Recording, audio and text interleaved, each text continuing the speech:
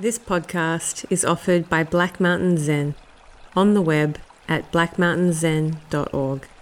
Our public offerings are made possible by the kind donations from people like you. So Zhi, after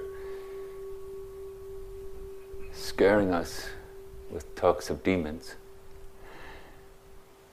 depressing us with 900 disorders, moves directly to the fruits of realization. How does that happen?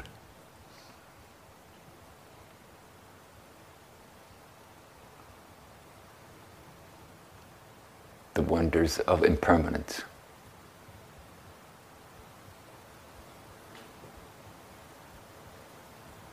What a rainy winter yesterday was. Just went on and on.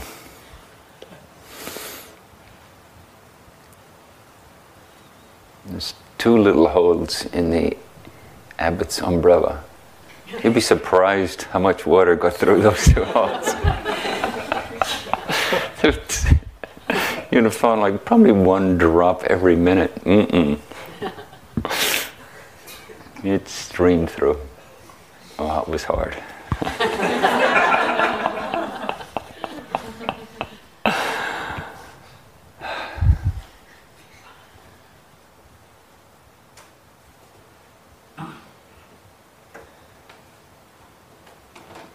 You know, when consciousness is in samadhi, continuous contact,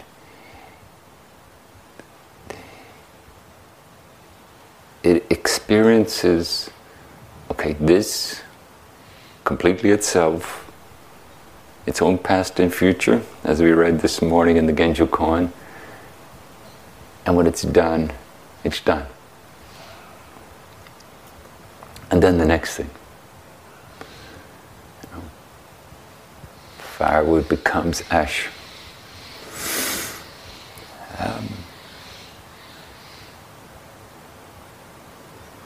And then in our human life,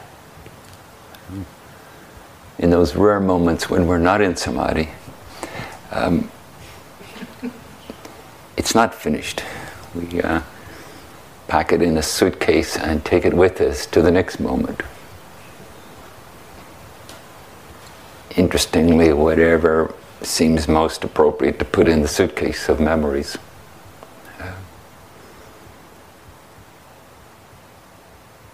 Our past is like a scrapbook. We just, it's not a chronological compendium of all the experiences you ever had. It's the ones that you've chosen to return to, the ones you keep with you, so you can refer back to. Open up your scrapbook. Oh, my graduation photo. Oh. And that becomes definitive of that time.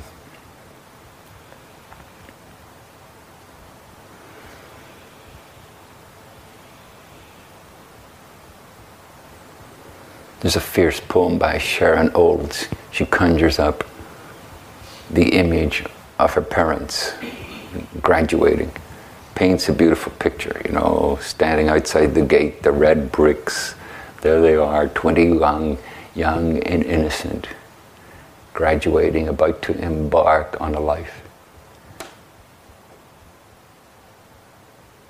And then she yells at them from the poem, "Don't do it." Horrible suffering is going to come. But they did it anyway.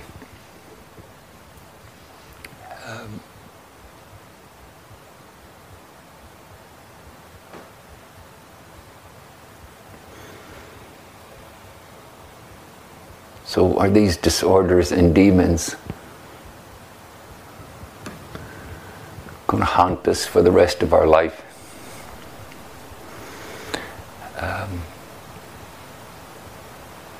How do they turn into the fruition of realization?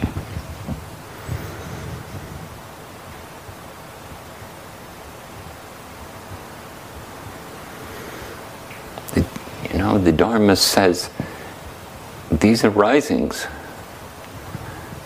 are the teachers. They illustrate, they demonstrate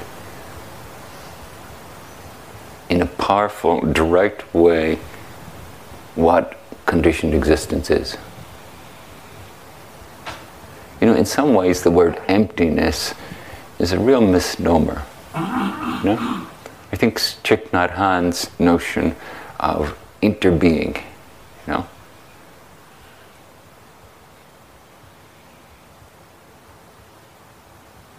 The awesome thing about Sharon Olds' poem is the passion she throws out. It's just laden with conviction.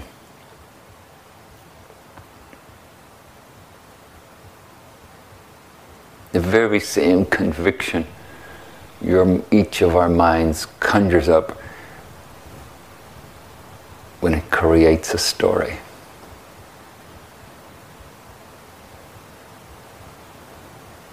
Desecrating the purity of our mindfulness.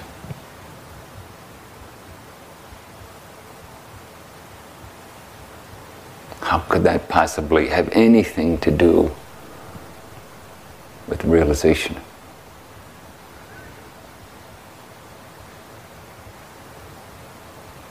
With the path of liberation?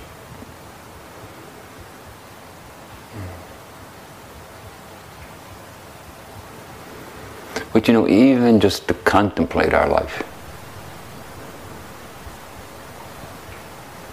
to look back at our personal scrapbook, at the particulars and think,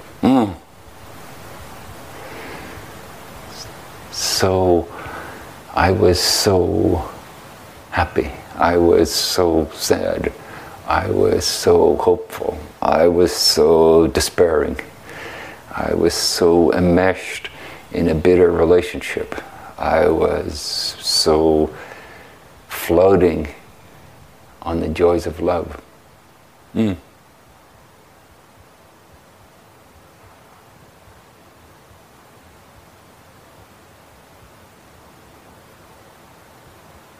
How can we not wonder how that happens to us?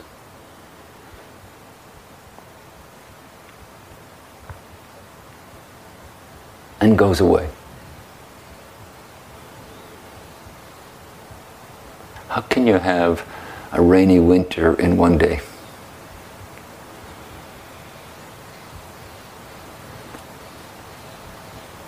Right after spring, and followed by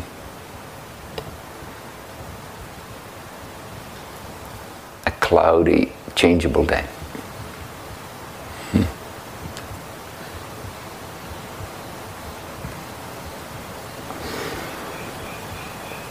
So after all his far-out words, I don't know how they worked on your mind, but I had a hard time with new demons every 2 hours.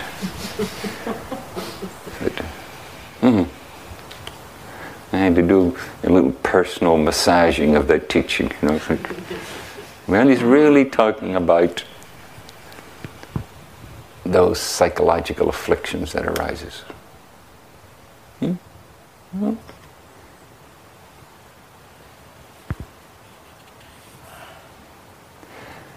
And disorders. 900 disorders. Well, I must admit, sometimes there's periods of Zazen where that seems believable.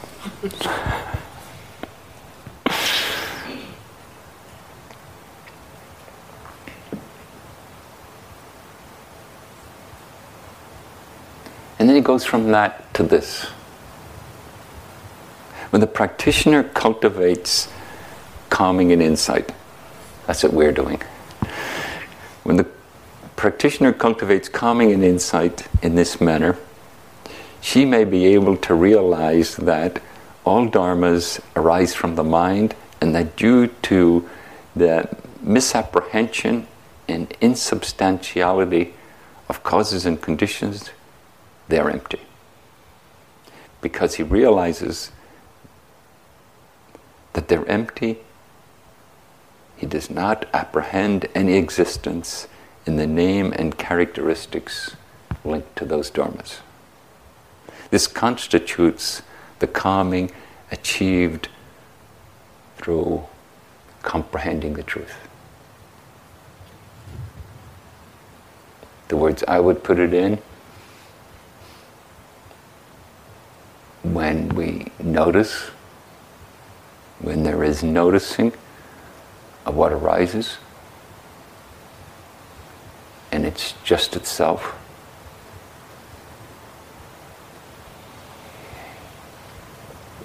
when there is enough presence to see that it comes into being and goes out of being, when we watch that thought gather momentum, gather some of its friends, other thoughts with it, pull in some emotions, get a few psychological significances to give it substantiality. When we see this,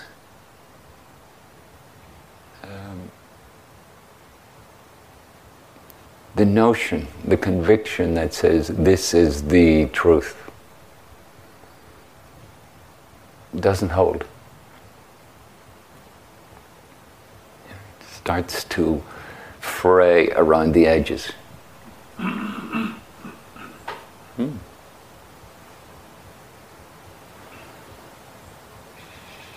Starts to become less opaque and more transparent. Yeah, that is a memory I like to pull from my past. That is a disposition that comes up for me on a regular basis. Or maybe even more interesting, that's a disposition that comes up for me under certain circumstances. Conditioned existence.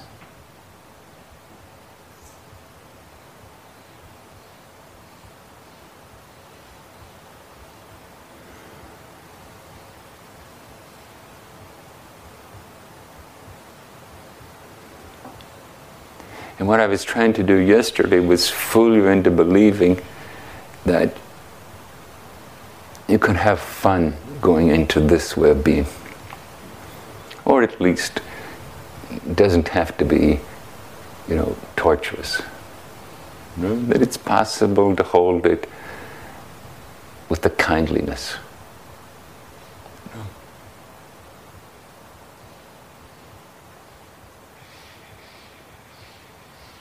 Such is the nature of mind that for most of us, there's a lot of painful stories in our scrapbook.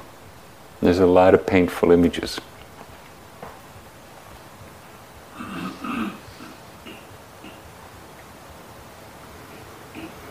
And just as interesting, maybe more interesting,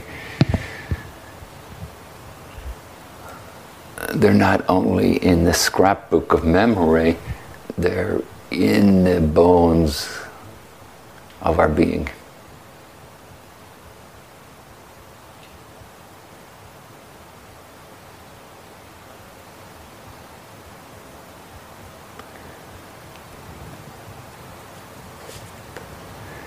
And here's a koan that I think many of you know. Yongshan's Mind and Environment, case 32 of the Book of Serenity. Yongshan asks a monk, where do you come from? It's one of those dangerous Zen questions. Right away, you're in trouble before you open your mouth.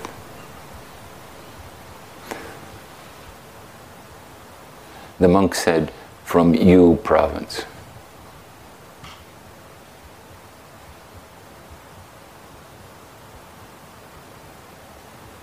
Zen practice is funny.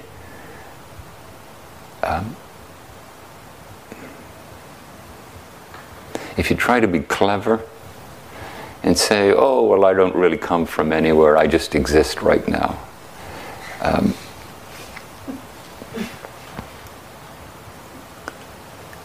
You'll probably really make a mess of it.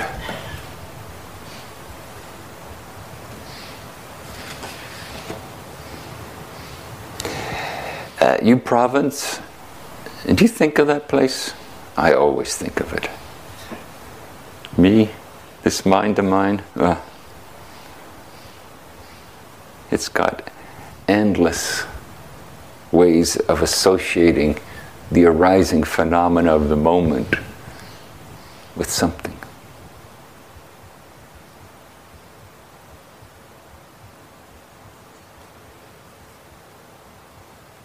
How much rain did we get? How much rain did we get? Almost 2 inches. Almost 2 inches. 700,040 raindrops. But from the flats to the lower barn.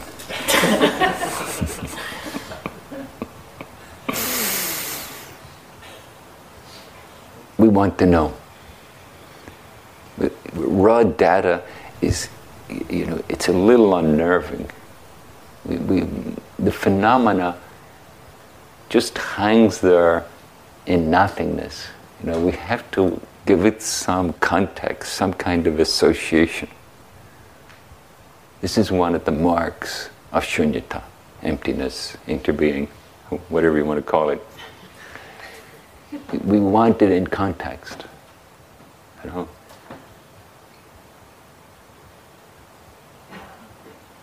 If you have a mind like mine, it's hard to just think rain. It's like, how much rain? 2 inches? Okay, that's good news.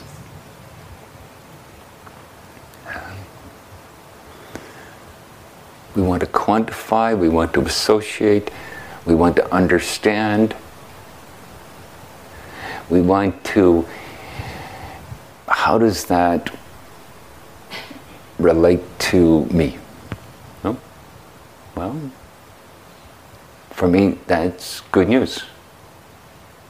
I wouldn't go to far as ways to say that's going to settle the drought, but it's better than not 2 inches.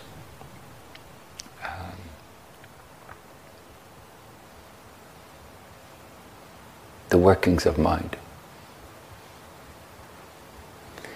And the generosity of the Dharma is that it's not saying, don't have a mind. Don't engage mind the way mind comes into being. It simply says, notice, how does mind come into being?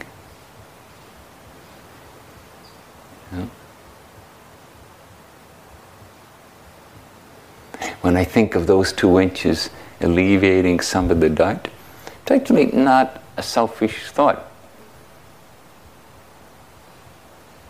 It occurred to me yesterday, this would be good for the fields in Bakersfield. They haven't been able to plant yet.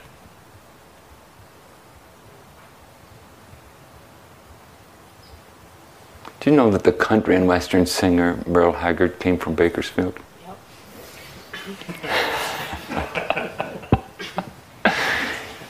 The mind associates.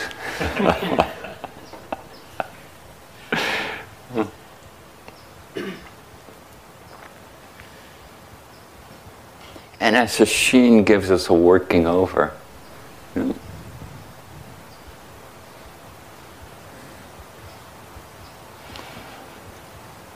to study, to watch, to listen, to feel the associations.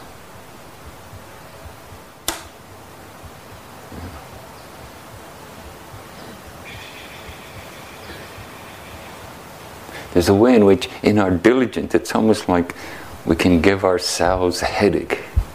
There's some kind of compression.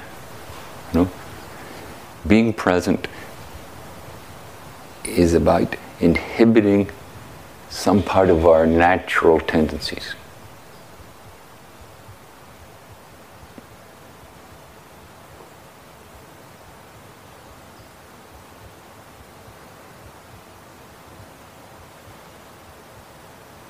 The teaching of shunyata, the teaching of emptiness, interbeing, is existence has certain characteristics. When you stop saying, that's not true. Things are permanent, they're not impermanent. Things have ultimate truth, they're not just contextual. Things aren't simply a conditioned arising. They're an independent being.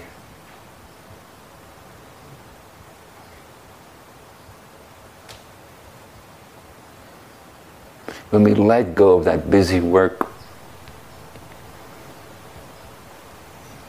that moment is just that moment. It's just rain. Evocative in whatever way it's evocative. It's just rain with whatever kind of associations you added or didn't. Carried with it whatever kind of physical experience you had.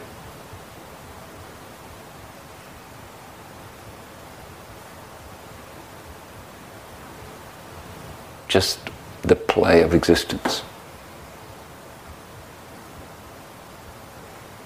Maybe you walked around all day a little bit happier.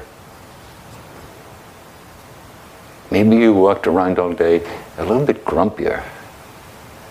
This is inconvenient.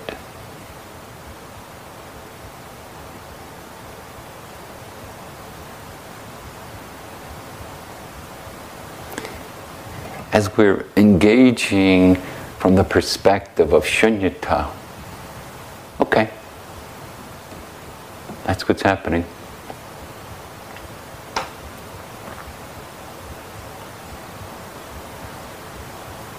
And the powerful and the opportune of this time of Sesshin is that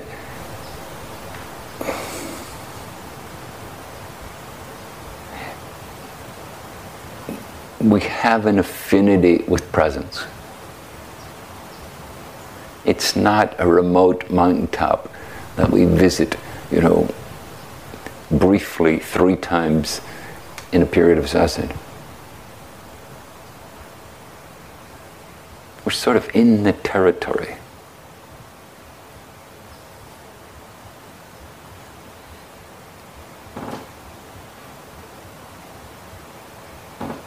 Zhi goes on and he says, now, if you want to insist upon a certain purity, this is cultivating one aspect of awakening. Because the truth is, the powerful, amazing truth is that being momentary existence, samadhi, continuous contact, reveals the fundamental nature of what is.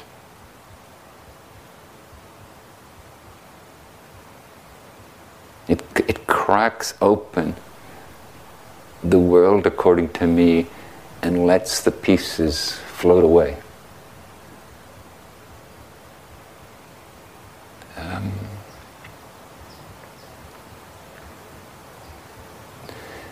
And very interestingly, this koan follows a Simrat.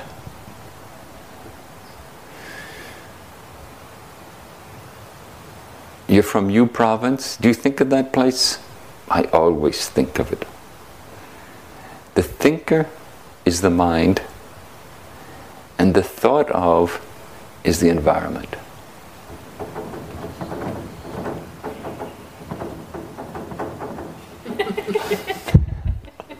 Camels. Demons.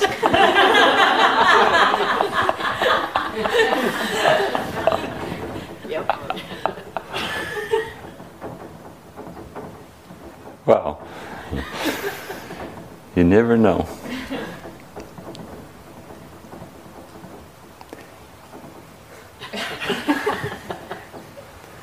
I'll try this again, see if we get the same cause and effect.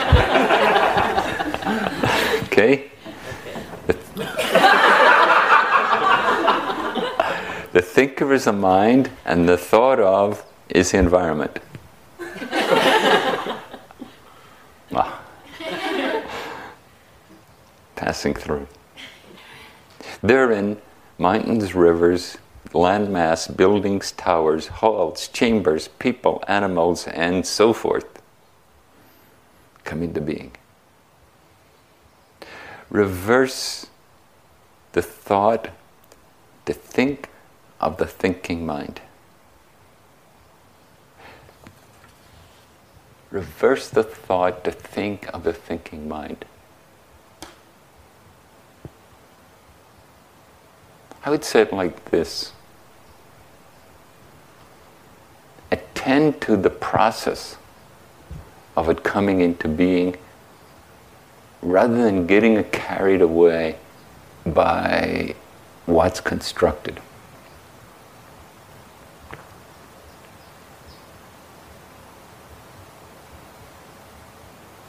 You know, this is the place of shamatha. As Dogen Zenji says, unconstructedness in stillness.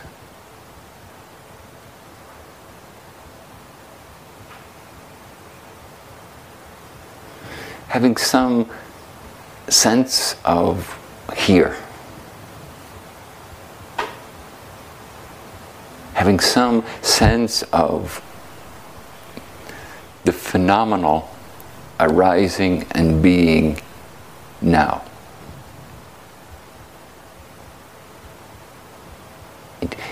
It instructs us in a way below our thoughts how to let now be now, and then let it have whatever it has.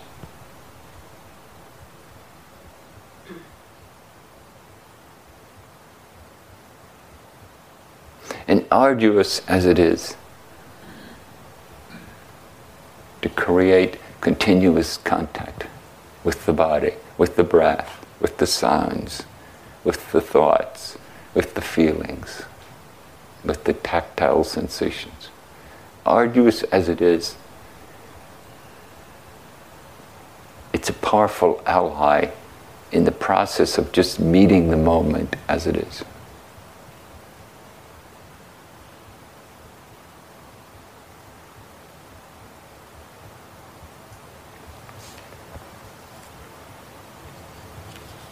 So Yongshan, or more precisely, Thomas Cleary's translation of Yongshan is, reverse your thought to think of the thinking mind.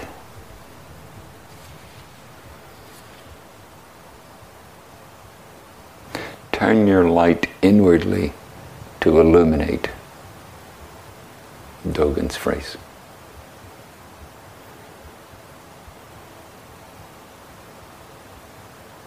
Not just what's happening now, but what's happening here.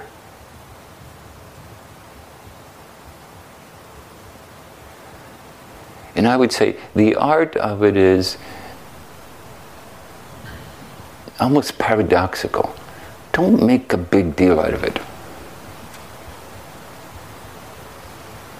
So what, you're thinking that and feeling this and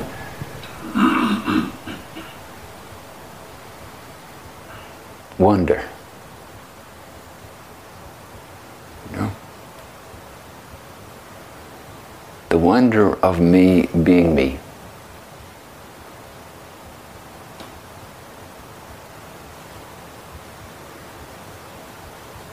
Sometimes things come up and I just go, huh.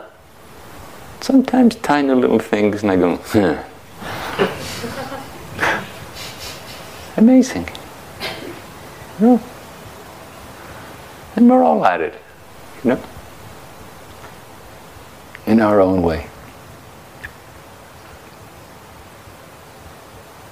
So, you know, you can get on your high horse and get righteous and think, no, I only do it when appropriate. Okay, if you say so. Maybe you do, what do I know?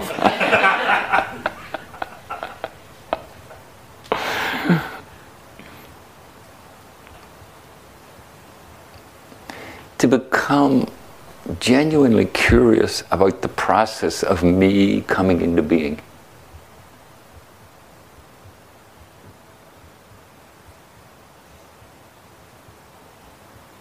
How wonderful the monk, the way he just cops to it. Do you ever think of there? Oh God, yeah, all the time.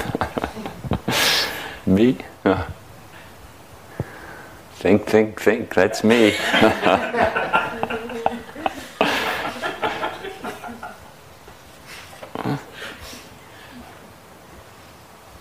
He doesn't say to him, that's really bad. You're a really bad Zen student. He just says, look at the process. And when you look at the process, what about that? And the monk says, okay, when I get to that, I don't see anything.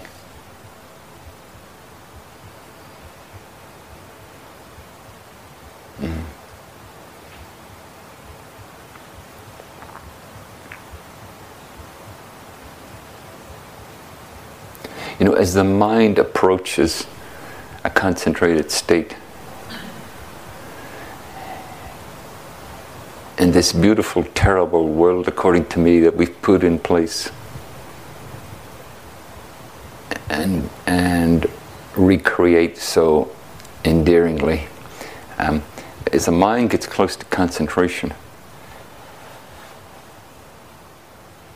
the energy of putting that world into place is going into the concentration.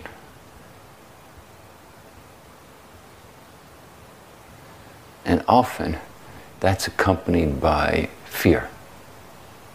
It's like, oh no. But more visceral. Maybe the source of those devouring nightmares.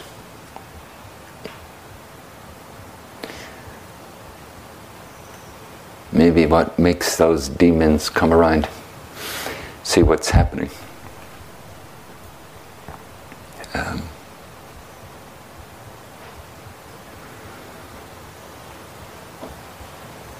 And the wonderful paradox is, when we connect to concentration, when we get absorbed in concentration, happy days. The body releases into a pleasant state of being. The mind releases into a pleasant state of being.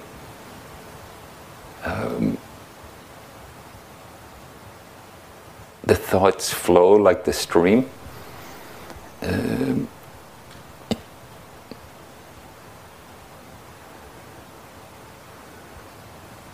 All this good stuff, and yet some part of us says, okay, can I go home now?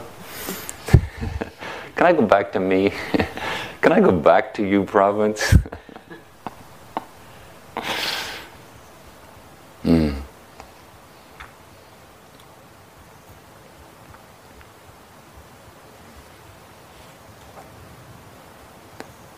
When I get there, when I get here, I don't see any existence at all. And Young-Shan says, this is right for the stage of faith.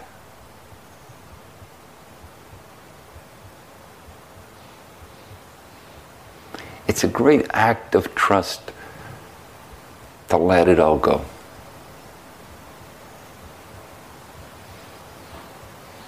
This existential dilemma for us, as we enter the unknown, we can be filled with apprehension, anxiety, and fear. Or we can be curious. I wonder what's next.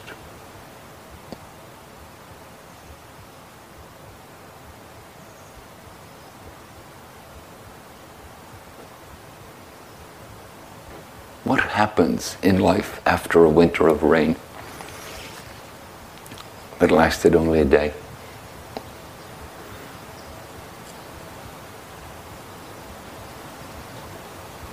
What will I be if I keep letting go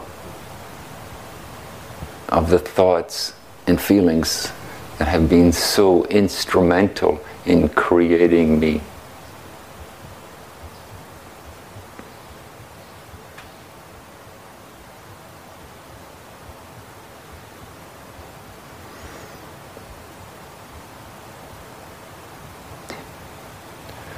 The Buddhist term Shraddha covers more than what we might in English say faith is.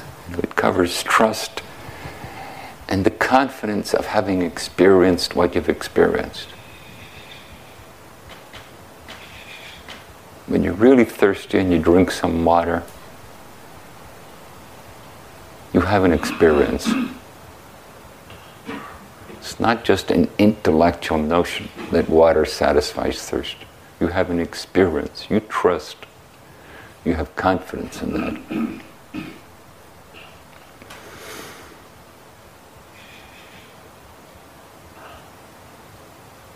As we taste now, as we taste presence, as we have our glimpses, our murmurings of release that offers, calls forth, this trust starts to develop.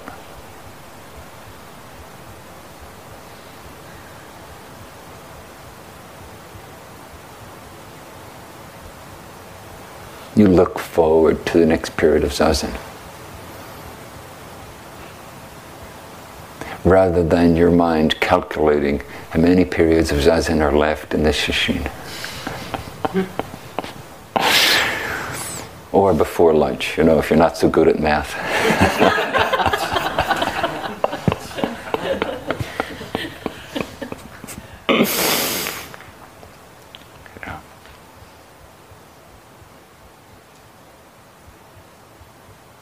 Feeling that palpable shift inside of yourself. A certain waiting for the bell to ring, even though it's just lingering down there. And then as we give over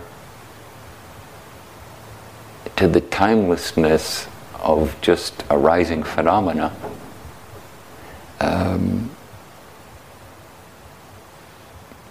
it literally doesn't matter when the bell's going to ring, or even if the bell's going to ring.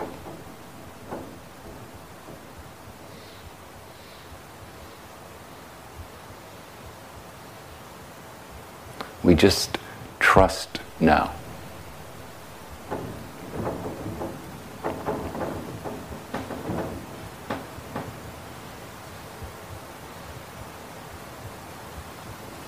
It's a very interesting process.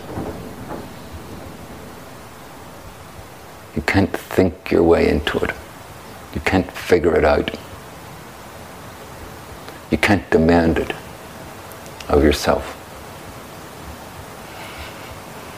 It's a more intimate alchemy. It's a giving over to what's going on.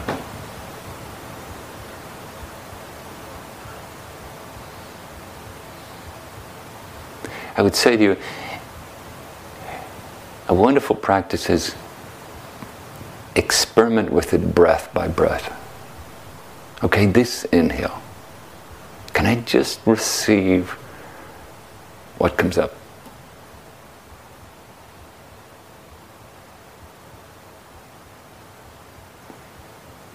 This amazing, crazy being called me, can I just let it do its thing?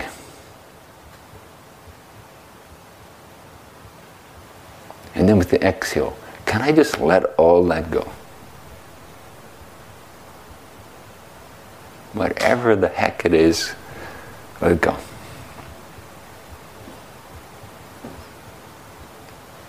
And then pause, and then, okay, well, I really screwed that up. Let me try again on the next breath.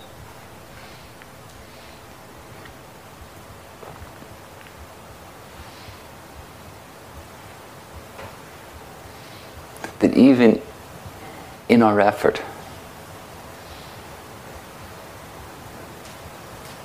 this kind of endeavor, it goes beyond success and failure.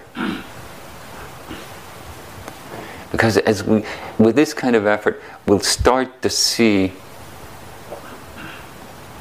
well, what did I associate? And then what? Did I cling to it? Did it tighten my jaw? Did it, whatever?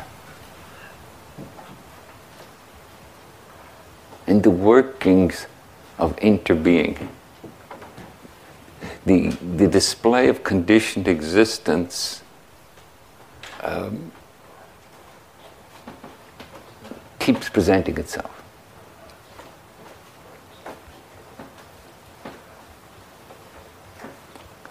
And it's not because we've banished all the demons and healed all the disorders.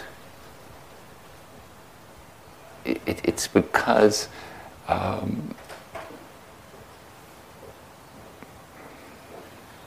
utterly conditioned as we are, we have a deep affinity with awakening.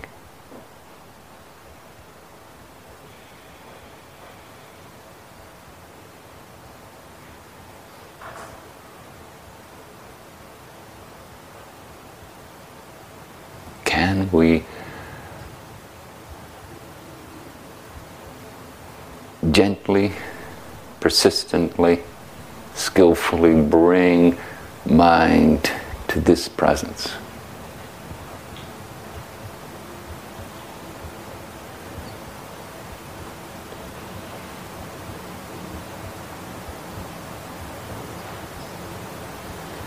And can we watch what happens in the middle of our efforts to do that?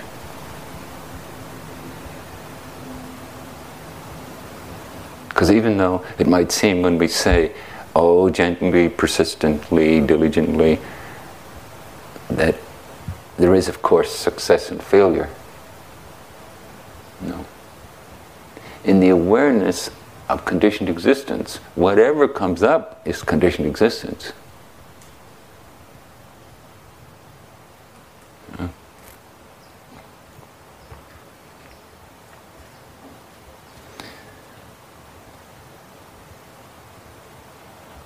So Young-Shan says, this is right. This is right for the stage of faith. I would translate it more like, this is so. This is so for the stage of faith. But not yet so for the stage of person.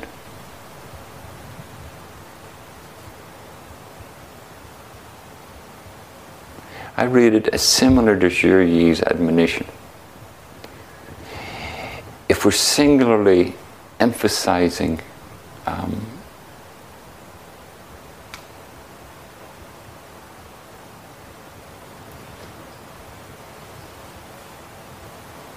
don't let anything happen.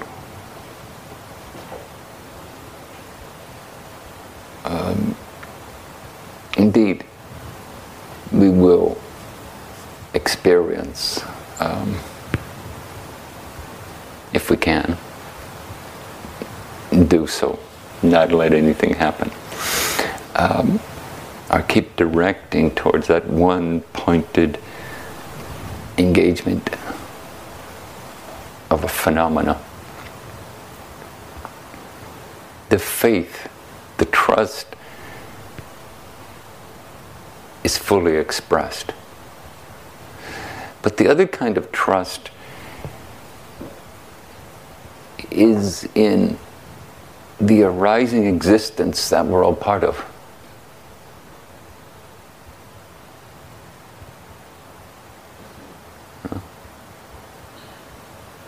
Practice is not telling us to not be what we are.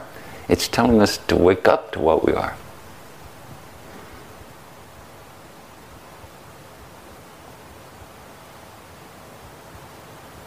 And even on a practical level, so we can develop presence, but it's when that presence can shine a light, can illuminate, can make aware for you this stuff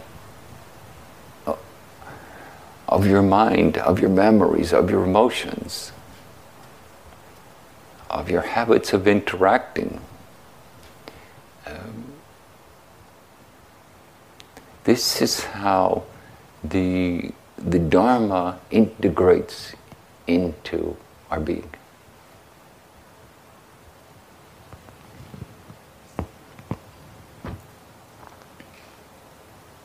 This is right, this is so for the stage of faith, and yet not yet so for the stage of person.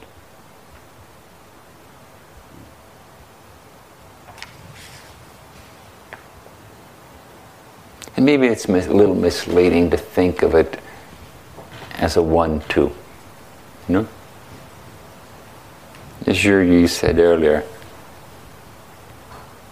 this happens, this doesn't happen in an orderly sequence. It happens as the consequence of the causes and conditions, the myriad causes in your being. I mean, it is true in Sesshin. In a general course of things, we start with our intention. We go through some kind of settling process. We get in touch. Sometimes more, sometimes less. And in that proximity of presence, we see, we feel more clearly what's going on. And I would say to you, in this territory, can you stimulate your curiosity? Can you invite yourself into a more intimate relationship with waking up? Can you attend to it in a way that it's not about success and failure? That it's not about asserting that you know how to practice. It's about discovery. And discovery is one of the most enjoyable human experiences.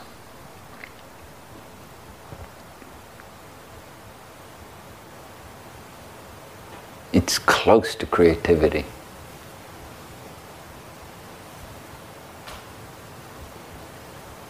It's close to that sense of authentic being.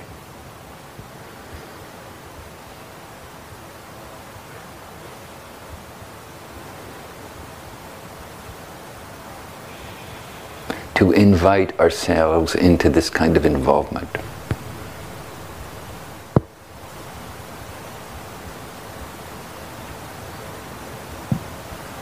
Not to say the yogic skills we have endeavored to call forth in terms of uprightness, in terms of attention, both focused, directed attention and receptive attention. Not to say these are irrelevant. They are not irrelevant. You're working with a conditioned existence, with ingrained habits.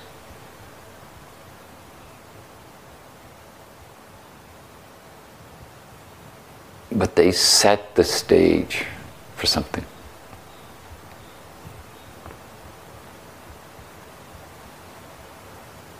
They're not an end in themselves.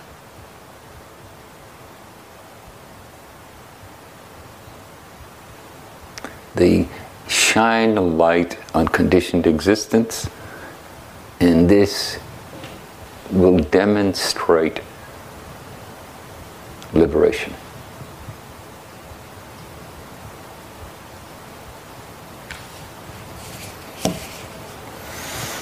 Okay, I should shut up. And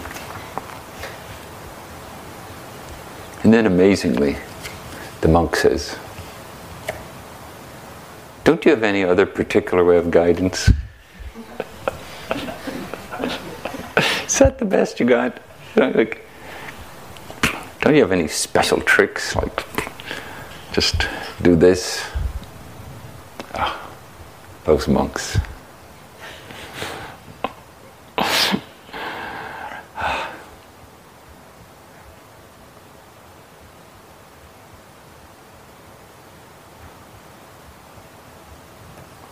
The amazing thing is, when we make this kind of careful exploration, we do discover. And discovering is so much more persuasive than somebody else telling you.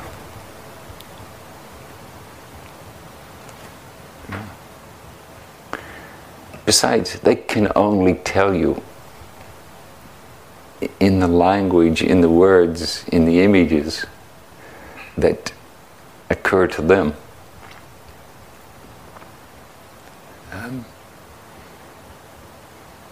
How much more communicative the words, the languages, the images that arise in your being. This very mind is Buddha. This very mind expands the Dharma of liberation.